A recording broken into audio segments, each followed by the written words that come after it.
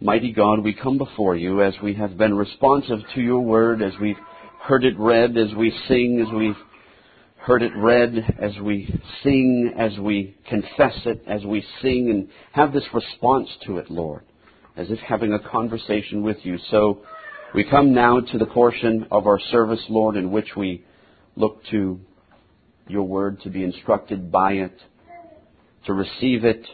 We pray that you would aid us in the hearing of the word being preached, and we pray for the unction of the Spirit to be present. We ask that you would minister to us through your word, that as we look at Abram and his going down into Egypt, that we would learn thereby things that we ought not to do, and yet know that you are still with us. We pray that you would aid us by the power of the Holy Spirit in these things, and we so ask it all in Christ's name. Amen. Let's look at Genesis chapter 12, verses 10 through 20. Now there was a famine in the land, and Abram went down to Egypt to dwell there, for the famine was severe in the land. And it came to pass, when he was close to entering Egypt, that he said to Sarai his wife, "Indeed, I know that you are a woman of beautiful countenance. Therefore it will happen, when the Egyptians see you, that they will say, 'This is his wife,' and they will kill me, but they will let you live. Please say you are my sister, that it may be well with me for your sake, and that I may live because of you." So it was, when Abram came to Egypt, and the Egyptians saw the woman, that she was very beautiful. The princes of Pharaoh also saw her, and commended her to Pharaoh. And the woman was taken to Pharaoh's house. He treated Abram well for her sake. He had sheep, oxen, male donkeys, male and female servants, female donkeys, and camels. But the Lord plagued Pharaoh and his house with great plagues because of Sarai, Abram's wife. And Pharaoh called Abram and said, "What is this you have done to me? Why did you not tell me that she was your wife? Why did you say she is my sister? I might have taken her as my wife. Now therefore, here is your wife. Take her and go your way." So Pharaoh commanded his men concerning him, and they sent him away with his wife and all that he had. Now, this is actually a pattern for the future. God will often send famines. The Egyptians will afflict God's people. God will plague the Egyptians. The Egyptians will let them grow with great wealth. They will return to the land by stages in the wilderness, and they'll finally arrive back in the land where they worship the Lord. This is exactly what Abram is going through. But he's threatened. And the promise of famine, the promise seems threatened as a result of the famine. He places Sarai in danger, and God must deliver her. The text yells quite loud at the reader. Moses is trying to make a point that man's sinful inventions are not the ways of God. Here we find the divine preservation of the family, as is a common theme throughout the book of Genesis, and the purity of Sarai for the sake of the promise and the blessing that's ultimately going to come. God must work on behalf of his people. And I think that Moses is pointing out that God is a covenant-keeping God, even when the Israelites, who will be reading this particular text that Moses is penning, the Israelites will become unfaithful. But God is covenant-keeping irregardless. Let's look and see how the text is laid out. First, there's the famine and the sojourn in verse 10. There was a famine in the land, and Abram went down to Egypt to dwell there, for the famine was severe. Now, it is not mentioned why there was a famine. But since we know that God oversees and controls all things, and that he is sovereign over everything, we know that it was for a purpose, maybe for a time of testing. Will Abram listen to me? We find many other narratives dealing with God's use of the plagues and the famines for trials for his people. They're often used in that particular manner. The word dwell he goes to dwell in that land is sojourn, which is a temporary stay. So Abram was thinking that he would go down there. He still trusted the promise, so to speak.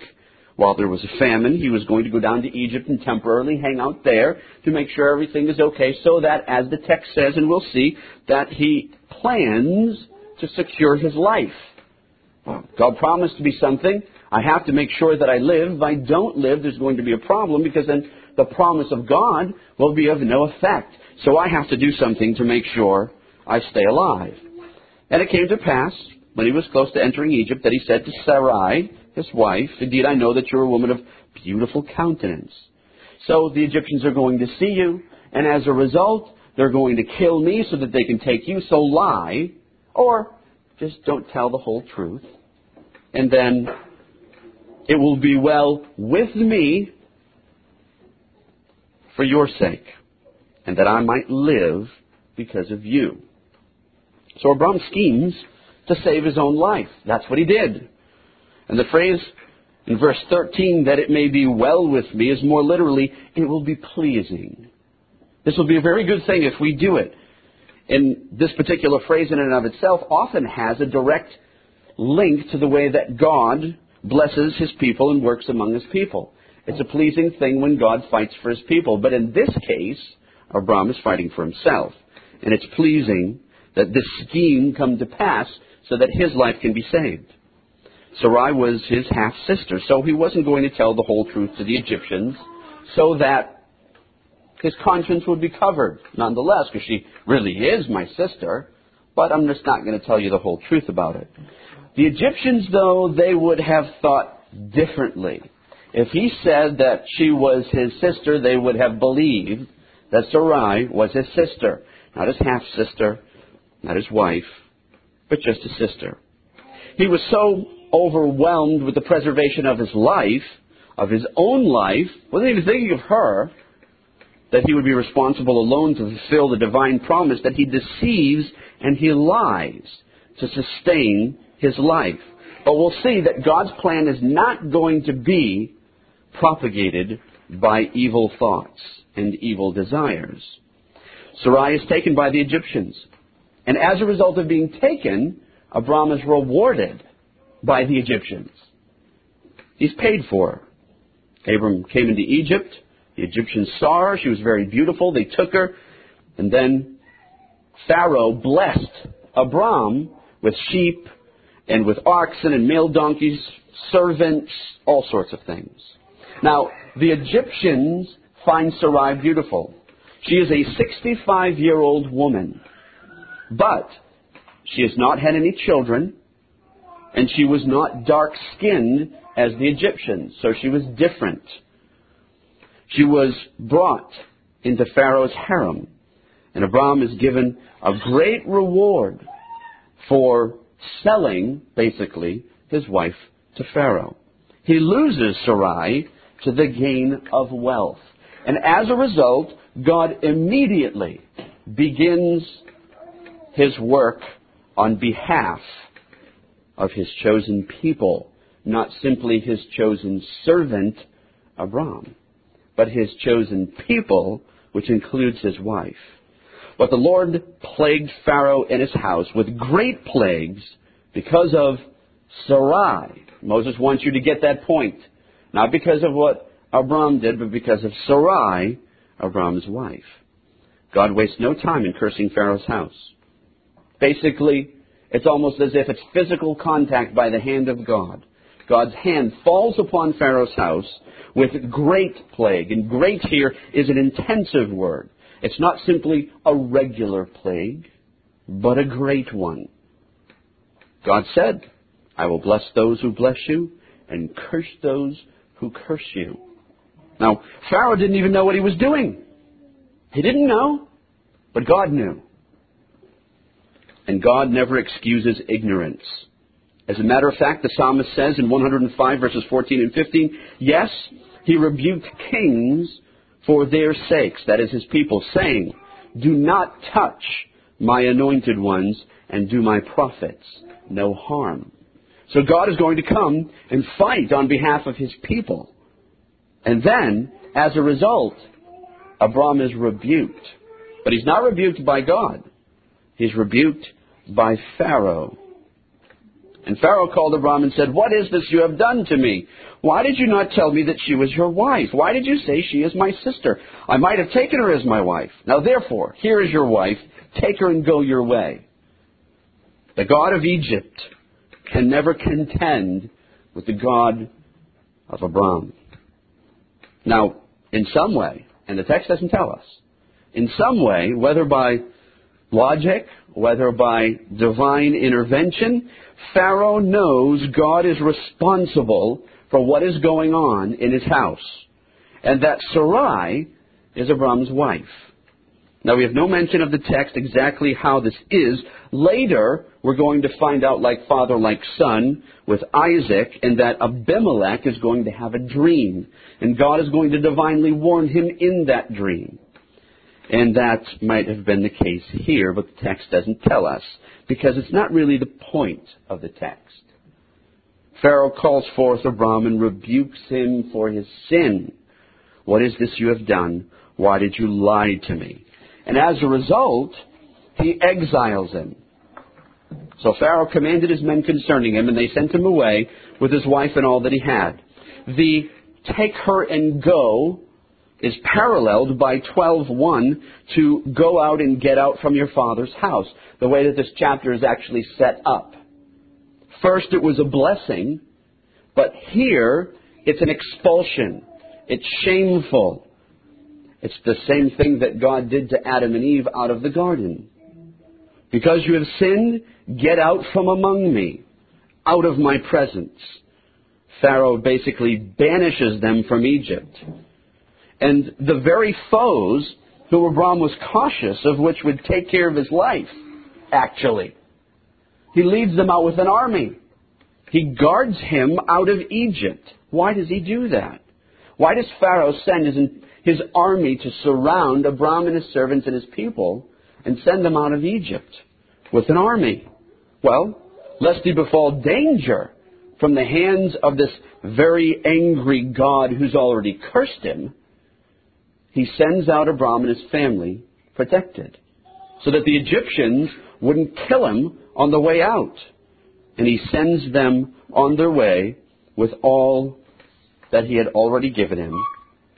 And Abram leaves. Now, that's the way that the text is laid out. Taking the point from this text is relatively easy in overseeing what is going on. And I'm going to use, because Abram was one of the elect of God, one of his chosen servants, the right man for the job, as we talked about last week, who actually went out and proselytized people, I'm going to use the word Christians. Christians often forget God's word, just as Abram did. Abram forgot what God had said. He forgot. He didn't really think that God was going to fight for him in that way, and he misuses the word. What did he have to fear in reality if his faith was as truly strong as it was in the beginning? Rather than trusting God, he trusted in his own devices, in his own schemes, because God needs a little help. God isn't going to bring it to pass in and of himself. I'm going to have to make sure that I do my part as well. Look where forgetting God's word, or forgetting God's will for that matter, took Abram. He lied. He has his wife taken from him. And then he receives a rebuke by a pagan, no less, which was rightly deserved. And when people forget what the Word of God says, they tend to fall into grave error, just as Abram did. They aren't trusting in what God says anymore, but what they think seems best. And when people forget God's Word, the foundations of their faith will be shaken. They'll lose trust in God. They will fall into error. They will fall into doubt.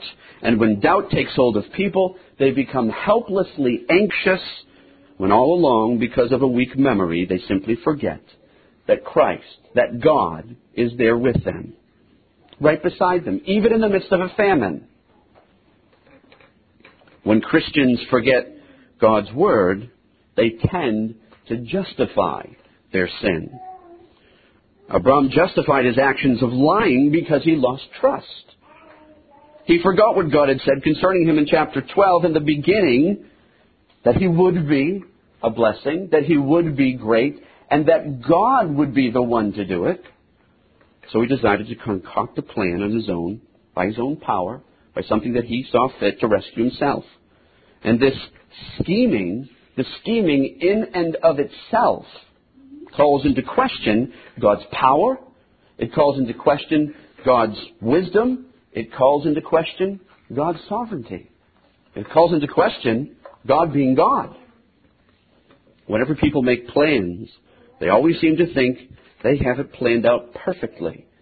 And James, in chapter 4, verses 13 to 17, says that the plans that people make are futile without God's blessing. They're impotent. They're actually unnecessary, because only that which God will do will come to pass, because Christians ought to remember that God's will stands, not some concoction of their own planning, which is why James tells us, if you want to plan out another day, then say, as the Lord wills. If the Lord wills such and such, then. Abram said, I will be deceptive, because I need to find my way out of the situation, because if I don't get myself out of it, who's going to get me out?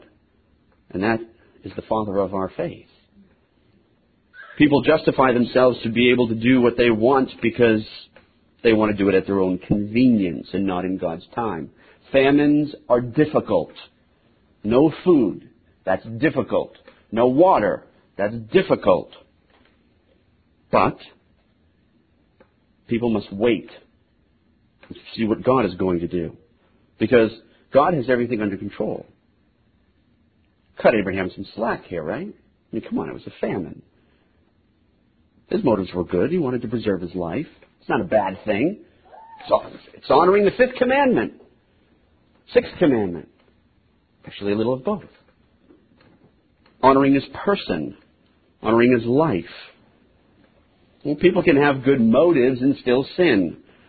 It would have been far better for Abram to suffer the worst affliction possible than to commit the least sin because he forgot God's word. Because a half-truth is a whole lie. And just because he didn't tell all of the truth, he still lied. Sin and evil don't bring about good. He tried to get out of the situation of his own efforts, and that was characterized by human deception, not by resting on the will of God. And when people do this, when Christians follow suit with Abram, when they do that, they will be shamed by the hand of God in some way or another. What goes around comes around. That cliche is somewhat true. Abram was shamed and he was scorned by the world. God didn't even have to come down and tell him anything. That would have been most likely the most humiliating feeling, knowing that God cursed these people and the very cursed people themselves rebuked him for not being righteous and forgetting God's word. Many times Christ will use the world to judge the church because the church forgets about their responsibility to his word and to his will. And Christians are often shamed by the world when they act unbecoming before them. Abram was ashamed. He had a long time to think about it as well, all the way back to Canaan, to ponder it. And his response is recorded by Moses in the text. Look at your text. Look and see what it is that he responded with. What did he say? Nothing. There's nothing there.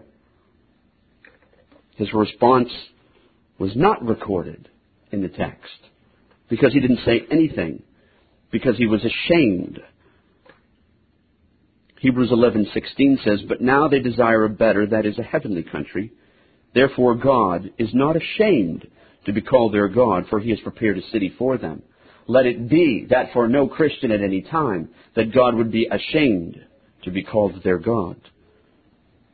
Abram stood before Pharaoh, and he was ashamed for what he did. And when Christians forget God's Word, they are ultimately forgetting Christ Himself, who is the living Word. Abraham forgot God. John 1:1, Jesus Christ is the living Word. Christ is the Word. Christ should be hidden in our heart. Christ should be set in our minds and in our souls. And as a result, we hide Him there. And as a result of hiding Him there, we don't sin against God. If Abraham had done that, as the psalmist says in 119:11, your word I have hidden in my heart that I might not sin against you. If he had recalled and not done anything by deceptive means, he would have been blessed, and God would have rescued him from the famine, and He would have provided a means for him, and He would have told him what to do. There is never an excuse to forget God's Word. There is never an excuse to forget Christ in that way. People always have excuses, jobs and hobbies and families and friends. Everything takes up too much of their time. They have no time to ponder the Word, and the cares of the world crouch in on them. And as a result, they don't have any armor to defend themselves when the time comes to defend themselves. Why didn't Abraham do that? Why don't we see supplication made to God in the midst of his sin? Well, when people sin, they forget. They try to fix things in and of themselves. They blind themselves to the truth, and they fall into the grievous error. They don't see what they're doing. And Christians are sometimes so blinded by the world or the flesh or the devil or some of those things that their actions become anti-Christian for all intents and purposes. And they scheme and they plot and they try to get themselves out of the situations when all along Christ knows that He'll have to come down and rescue them again. But God is a rescuing God. He does do that. But He also wants us to be reminded, as He says through His prophets, thus says the Lord, cursed is the one who trusts in man and depends on his flesh for his strength and whose heart turns away from the Lord. Every time Christians do something that turns away from God, that turns away from His Word, they are trusting on their own flesh. Abraham forgot God, and Christians often forget Him in the same way. How do we then take that idea and apply it to our own situation right now? Well, as Christians, we have to fully trust Christ in all things, even the things of the world. Our vocations, our families, our cars, moves from one state to another, everything we place in His hand. What can He do for us? We don't only trust Christ to die for us and to save us, but in everything. We trust Him in His death and resurrection, don't we? We set our salvation as good Calvinists. We set it on Him, believing the doctrines of grace. But we should trust Him because He can be trusted in everything and in all places. People today don't generally trust. They're generally skeptical, especially not without some proofs. But not only do we have proofs, but we actually have, as we're holding, the promises themselves. It's a life of faith. Faith is trust in its most simple form. Mistrust questions God's wisdom, power, and sovereignty. But trust, in doing that, we rely on His promises. And Christ calls us blessed if we believe on Him in that way, which is synonymous with placing our trust in Him in everything. Think about it. You get into your cars and you put your seat belts on. It's almost as though it's second nature. You don't even have to think about it because you're trusting in the seat belt in case you get into an accident to save you. It feels just wrong to get into the car and not click your seat belt in. I was going to ride in the parking lot the other day, just from one spot to another, and I got in the car and I just didn't feel right not having my seat belt on. It's just something I had to have on from one place to another because I trust it so. And the apostles in John chapter 20 and verse 29, when they see the risen Christ, have a problem, some of them, with trust, even with seeing things with their own eyes. Thomas, you have seen me. You have believed. Blessed are those who have not seen and yet believe. So we trust even though we haven't seen. We don't tangibly touch or feel Him like we do a seatbelt in a car, but we're called blessed to believe. Blessed if we trust. We become so burdened with the world and with the anxiety about our awful situations that our trust turns into mistrust, and we try to fix things on our own power. We try to rescue ourselves out of the situations, and you know what happens when we do that. The situation becomes worse. Christ, though, is our Redeemer, our rescuer. And He rescues us in big things, and He rescues us in small things. We should, in everything, trust Him. He is the Redeemer. He is the one who saves. He is the one who rescues. I love 1 Peter 1:8. Whom, having not seen, you love. Whom, having not seen, you love. The true Christian's love to the unseen Christ is based on His promises, based on His Word, based on what we understand about Him. How is it that we can worship or love or trust in a God that we don't know? And that's the sad part about what Abraham did. He knew God had told him specifically, and he didn't trust Him. The famine at that point was bigger than God was. But no matter how hard things get, the Christian has to follow Christ in trust. And it's not for people to give up because things get bad. If that's the case, we shall all give up now, because we are promised that in this life we will have tribulation. And through tribulations we shall enter the kingdom of God. This is a promise. You always find those little books of all the promises of God. They often leave things like this out.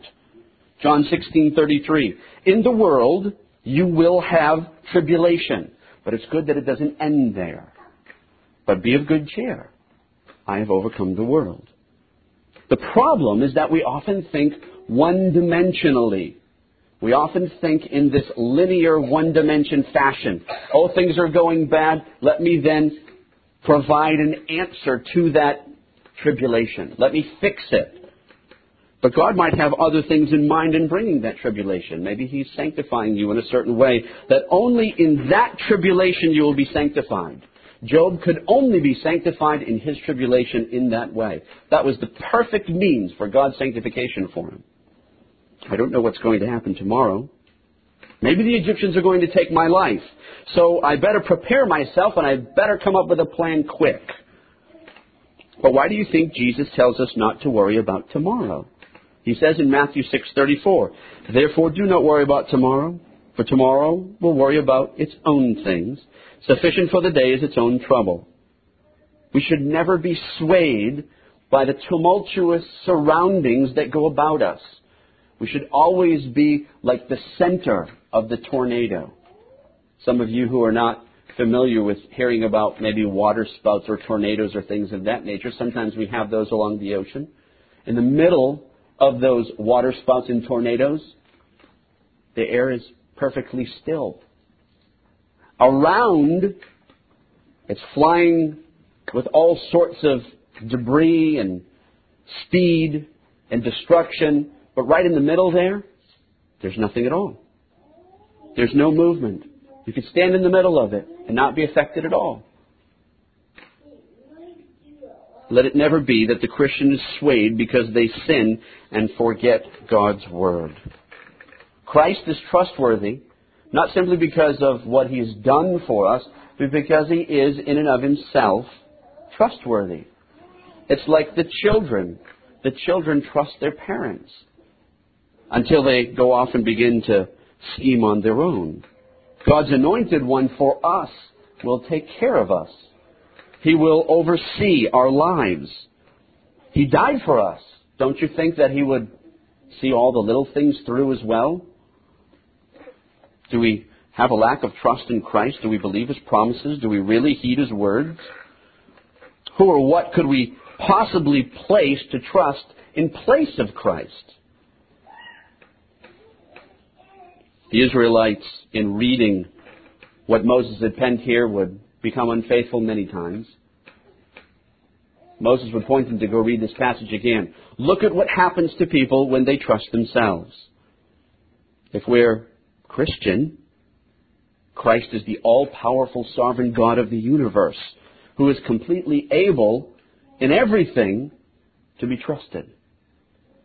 Sometimes the school of trusting is hard, but thank God we have such a great teacher who cares about us and is able to teach us perfectly how to deal with these situations. A final word. This is a final word mostly of comfort.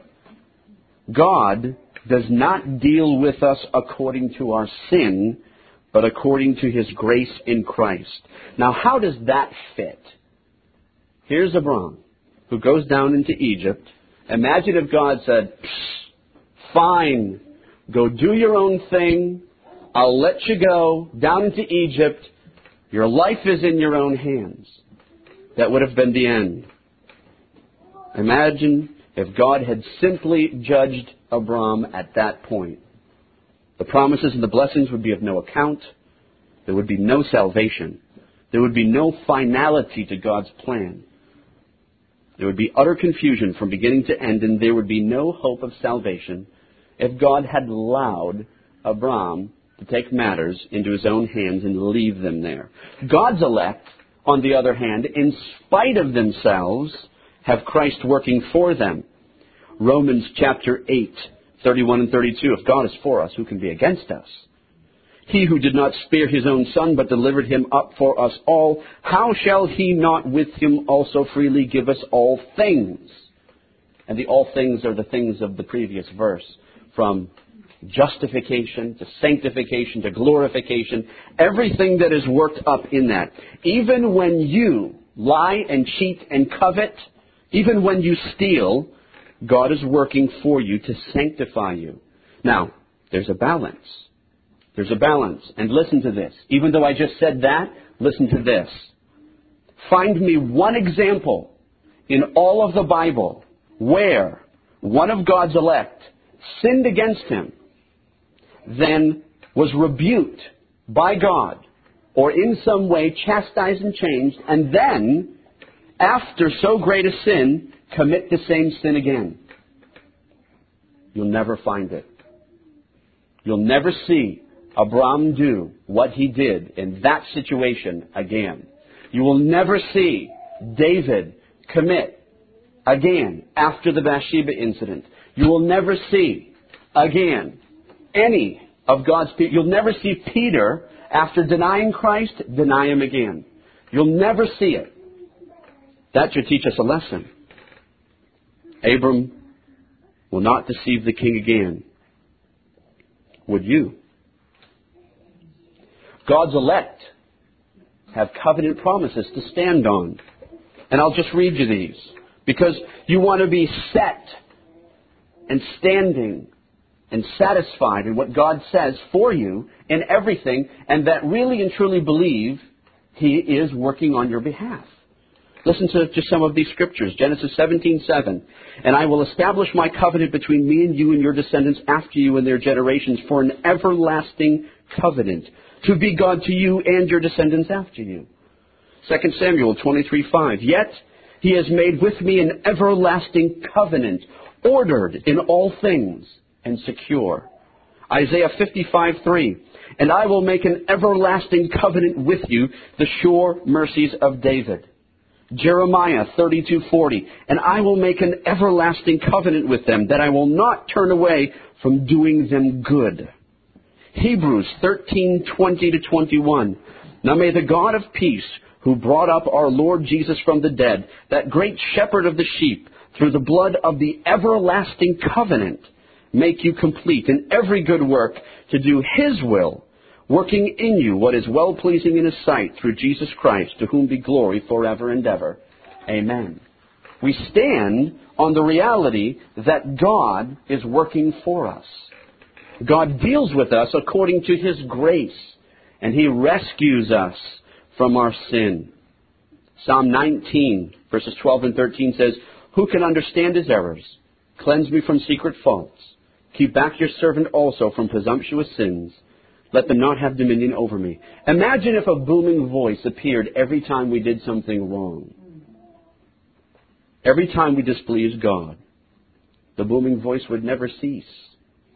But God is tender-hearted towards His people. He is long-suffering with their faults. He does not deal with them according to their sins, but He deals with them according to the grace that they have through the blood of Christ. He's long-suffering, and He cleanses them through the power of the Spirit by washing them with the blood of Christ. And sometimes God scrubs very hard on us, but He would rather see holes in His saints than spots upon them. Let's remember that we must set ourselves in the promises and the Word of God that we might not mistrust what God is doing in our midst, that we would also be after in everything the mind of Christ, that we would follow Him with the whole heart, the whole soul, the whole mind, that we might love Him. If we are faithless, He remains faithful. He can't deny Himself, as Paul says to Timothy. So let us take a lesson for Abraham and not mimic such a man who deceived and schemed to save his own life in his own skin. But let us instead trust in Christ. Let's pray. Mighty Lord and everlasting One, we thank You for Your grace. We thank You for showering us with Your grace. That You don't deal according to our sin, but You deal with us according to the grace that we have in Christ. And You comfort us, even though we are liars and cheaters and schemers and covetous and all of these things. We ask, O God, that You would please sanctify us further. We commit ourselves to You, O Lord. We want to be sanctified. We want to be changed. We want to be made whole. We want to be made perfect servants. We want to pray and see the prayer come to fruition that as Your will is done in heaven, so let it be done on earth by us. The saints in heaven and the angels in heaven do Your will perfectly. We ask, O God, that we are imperfect, yet we so desire to be holy. We so desire to follow You with all of our heart. Help us to do it by the power of Your Spirit. And we so, as Christ said, ask that You would receive the Spirit we ask. Please give us more of Your Spirit. Help us to walk under His influence in every way and bind us up that we might glorify You in these bodies. We so thank You for the Lord Jesus Christ. We thank You for His blood. And we pray these things in Christ's name. Amen. This Reformation audio track is a production of Still Waters Revival Books. SWRB makes thousands of classic Reformation resources available, free and for sale, in audio, video, and printed formats. Our many free resources, as well as our complete mail-order catalog, containing thousands of classic and contemporary Puritan and Reform books, tapes, and videos at great discounts, is on the web at www.swrb.com.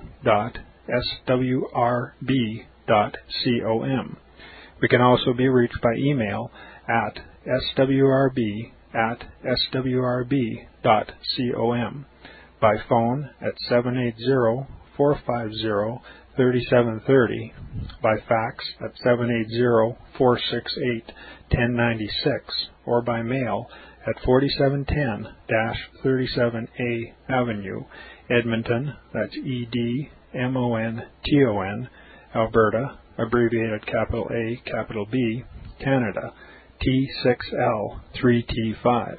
You may also request a free printed catalog. And remember that John Calvin, in defending the Reformation's regulative principle of worship, or what is sometimes called the scriptural law of worship, commenting on the words of God, which I commanded them not, neither came into my heart, from his commentary on Jeremiah 7:31, writes, God here cuts off from men every occasion for making evasions, since He condemns by this one phrase, I have not commanded them, whatever the Jews devised. There is then no other argument needed to condemn superstitions than that they are not commanded by God. For when men allow themselves to worship God according to their own fancies, and attend not to His commands, they pervert true religion. And if this principle was adopted by the Papists, all those fictitious modes of worship in which they absurdly exercise themselves would fall to the ground. It is indeed a horrible thing for the papists to seek to discharge their duties towards God by performing their own superstitions. There is an immense number of them, as it is well known, and as it manifestly appears. Were they to admit this principle, that we cannot rightly worship God except by obeying His word, they would be delivered from their deep abyss of error. The prophet's words, then, are very important, when he says that God had commanded no such thing, and that it never came to his mind, as though he had said that men assume too much wisdom when they devise what he never required, nay, what he never knew.